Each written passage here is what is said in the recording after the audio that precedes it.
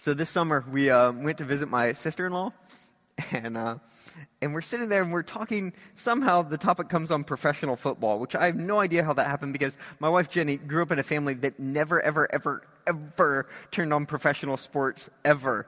And so her and her sisters, they can't even appreciate that someone would ever even want to possibly watch football. Like, that just doesn't make any sense to them. It's a cultural, it doesn't go anywhere with them. So we're talking about this, and I said, yeah, I've kind of stopped watching football myself. And then I said, but a lot of men out there, a lot of men watch 6 to 9 hours of football every Sunday. To which my sister-in-law looked at me in disbelief and then said, and I quote, "They must really hate their wives." And I just couldn't help it. I just busted out laughing. I'm like, of course that's what it is. I mean, there is no way possible they could enjoy it. They must just hate their wives. That's why they sit there for 6 to 9 hours every Sunday. They hate them. That's it.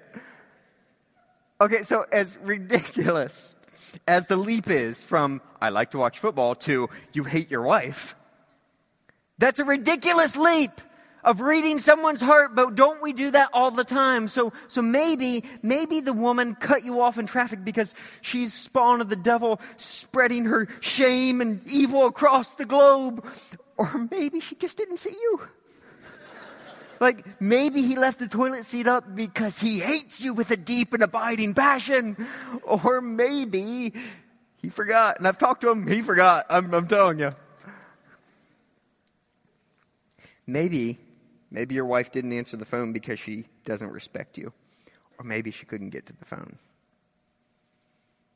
Okay, so maybe, I'm just suggesting here that maybe we shouldn't jump to conclusions. Maybe we shouldn't think we can understand other people's hearts better than we even understand our own.